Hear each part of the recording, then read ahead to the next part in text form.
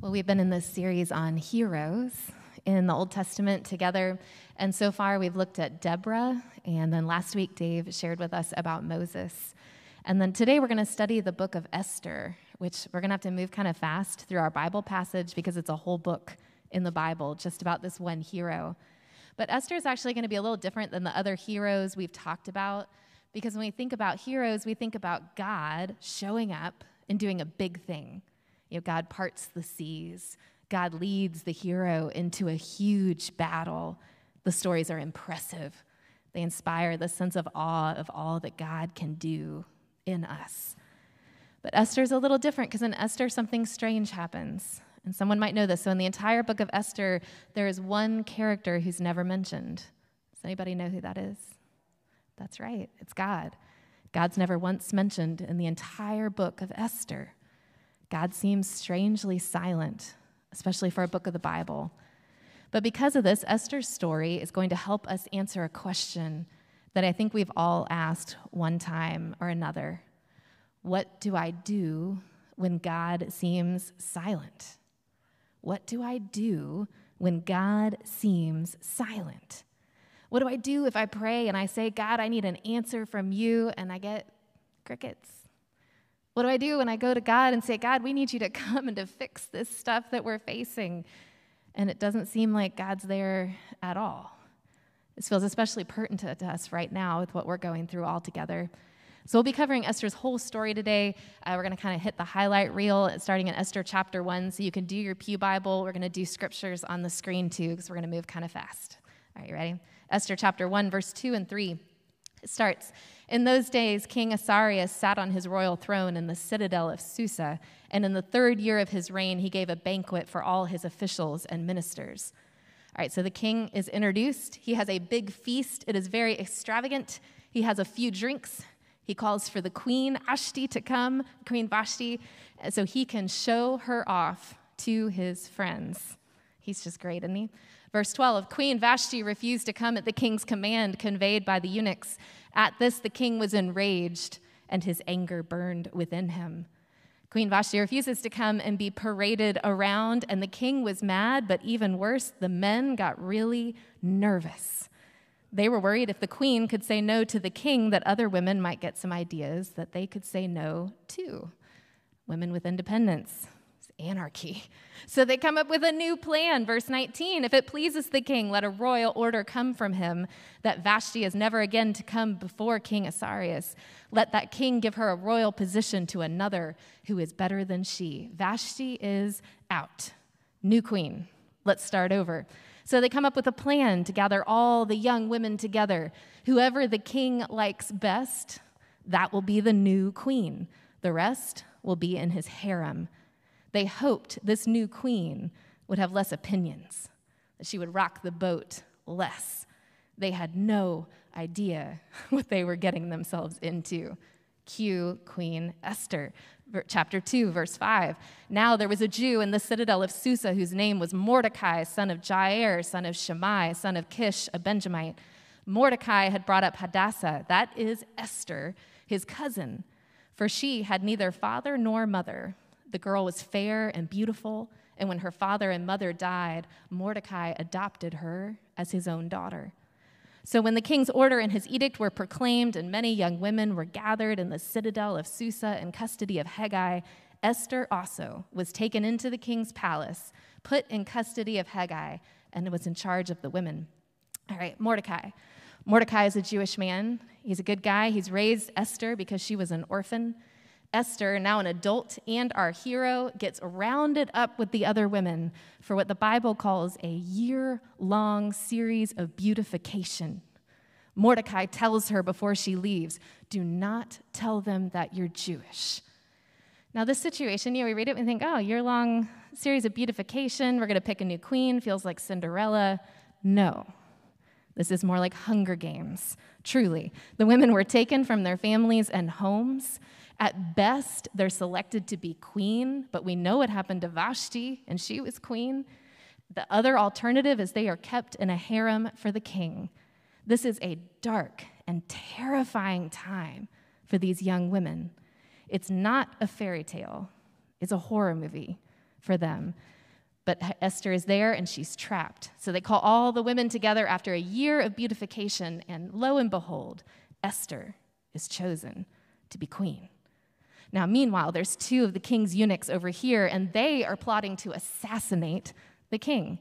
Kind of sounds like he had it coming, but they're planning to assassinate the king. Mordecai, remember the one who raised Esther, he finds out, and he goes and he tells Esther what's going to happen, and she goes to the king on Mordecai's behalf to tell him what's coming.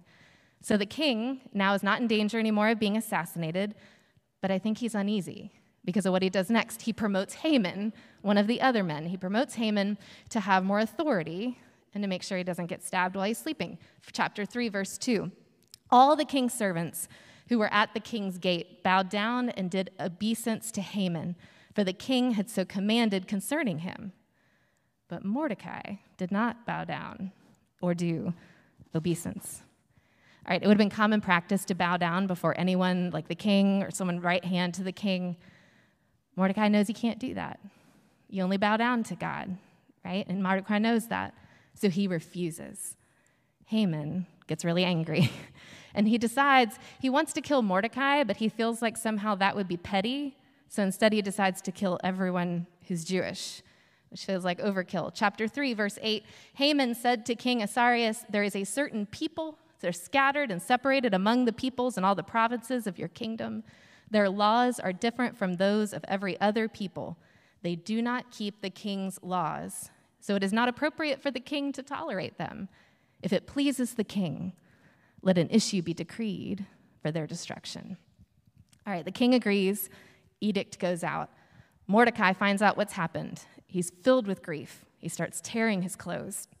Esther hears that Mordecai is really upset, so she sends a eunuch to find out why.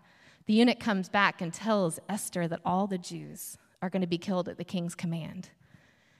Esther knows. She knows what she has to do. She's the only one close to the king. But remember, he doesn't know she's Jewish. So she's making this decision to go. She knows she could be put to death because anyone who approaches the king without an invitation could be killed on the spot. She would have to risk everything. Chapter 4, Mordecai told them to reply to Esther, "Do not think in the king's palace you will escape any more than all the other Jews. For if you keep silence at such a time as this, relief and deliverance will rise for the Jews from another quarter, but you and your family will perish. Who knows? Perhaps you have come to royal dignity for such a time as this." Then Esther said in reply to Mordecai, "Go, gather all the Jews to be found in Susa, and hold a fast on my behalf. Neither eat nor drink for 3 days, night and day. I and my maids will also fast as you do.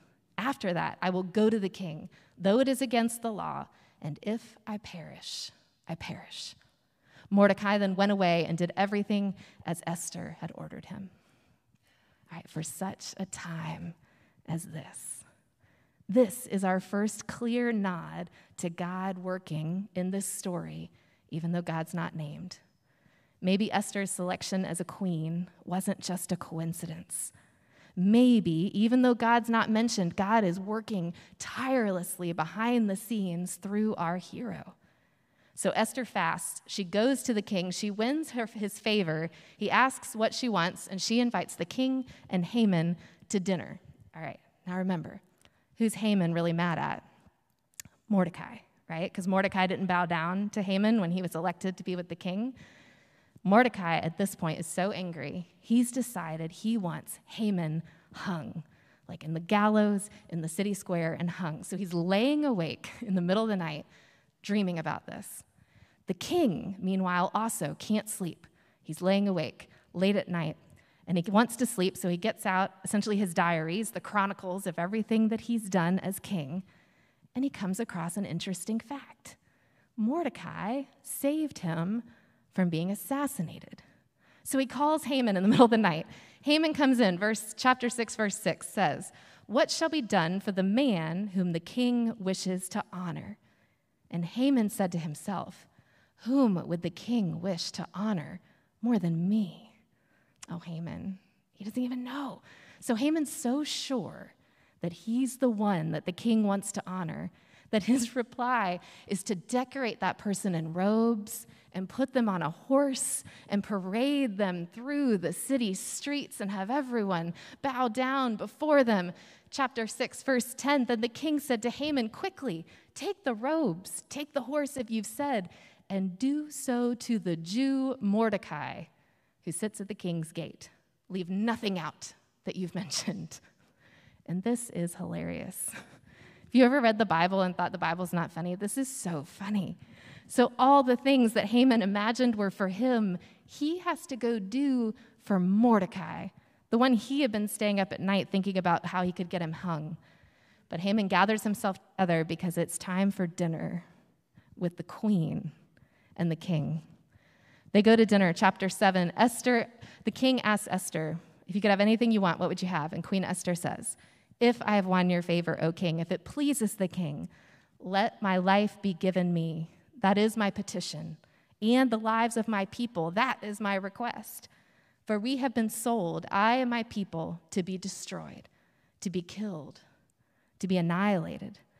If we had been sold merely as slaves, men and women, I would have held my peace, but no enemy can compensate for this damage to the king.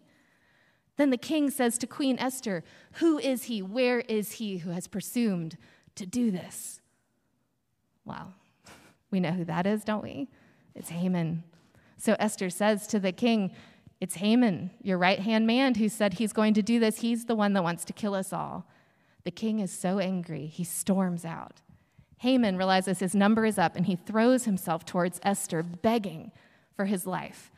And like something out of a soap opera, the king comes back in right at that moment, presumes that Haman has forced himself on the queen, and commands that he be hung, and not just hung, but on the gallows. What gallows? Well, the ones that Haman built for Mordecai.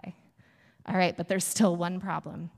The king has an edict still out there to kill all the Jews. And it's not like an email. Like you can't just send another email. It's taken people on horses weeks to get this out to all the villages. So Esther goes again to the king, pleads for her people. And the king sends out a new edict, chapter 8, verse 11. These letters the king allowed the Jews who were in every city to assemble and defend their lives, to destroy, to kill, to annihilate any armed force or any people or province that might attack them with their children and women, and to plunder their goods. All right, so there's a lot of violence in the Old Testament, and go back and listen to the sermon on Deborah. We talked some about how we interpret this today. But at the end of Esther, the Jews fight back, and they're victorious. And there's this new holiday now set up to remember their victory. Chapter 8, it says, therefore these days are called Purim, for the word pure. Thus, because of all that was written in this letter, and of what they had faced in this matter, and of what had happened to them, the command of Queen Esther fixed these practices of Purim, and it was recorded in writing. All right, that's like your whirlwind view of the whole book of Esther. That's our story of our hero, with all its twists and turns, with the placement of Esther at the right place at the right time to save God's people. We see God's fingerprints all over this story. But God is never mentioned by name. No big miracles, no words from a prophet to Esther to assure her that God is there and with her. What did Esther do when God seemed silent? She is faithful to God anyway. She fasts and she prays. She stands up for God's people and for Mordecai. She risks her life to protect them. Esther is faithful even when God seems silent, which is what heroes do. Heroes are faithful even when God seems silent. And this is true in your life too. In your life, you may never see a big miracle like the kinds we read about in the Bible. You may never hear words from a prophet to tell you how to interpret the things that you're seeing. Or even if you have those mountaintop moments where you hear God speak and see God working and feel God's presence in you, there's a lot of time in between those moments for most of us.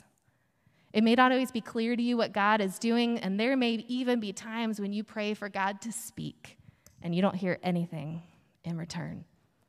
So what do you do when God seems silent? You are faithful to God. You think about what you know about God from the Bible. You remember the times you have experienced God move and work in the past. You hold on to the teachings of Jesus and you pray and you continue to do what God is calling you to do because you remain faithful in it. Because even when God seems silent, God is still there with you. God is still there. God is still moving in your life. God still cares about you. God even might be speaking to you in a new way through somebody else or in a different way, and you're still learning to hear it. And so it feels like God's silent, but God's really not. Even though we never hear God mentioned in Esther's story, God is so clearly working through every detail, through every moment, through Esther and her courage and her faithfulness for such a time as this. And God is working and moving in your life too, even when it's hard to tell. Sometimes being a hero means being a part of big, miraculous things that God is doing. But more often than not, it's remaining faithful, even when things are difficult, even when life is terrifying, and trusting that God is there, being faithful to God, even in that silence.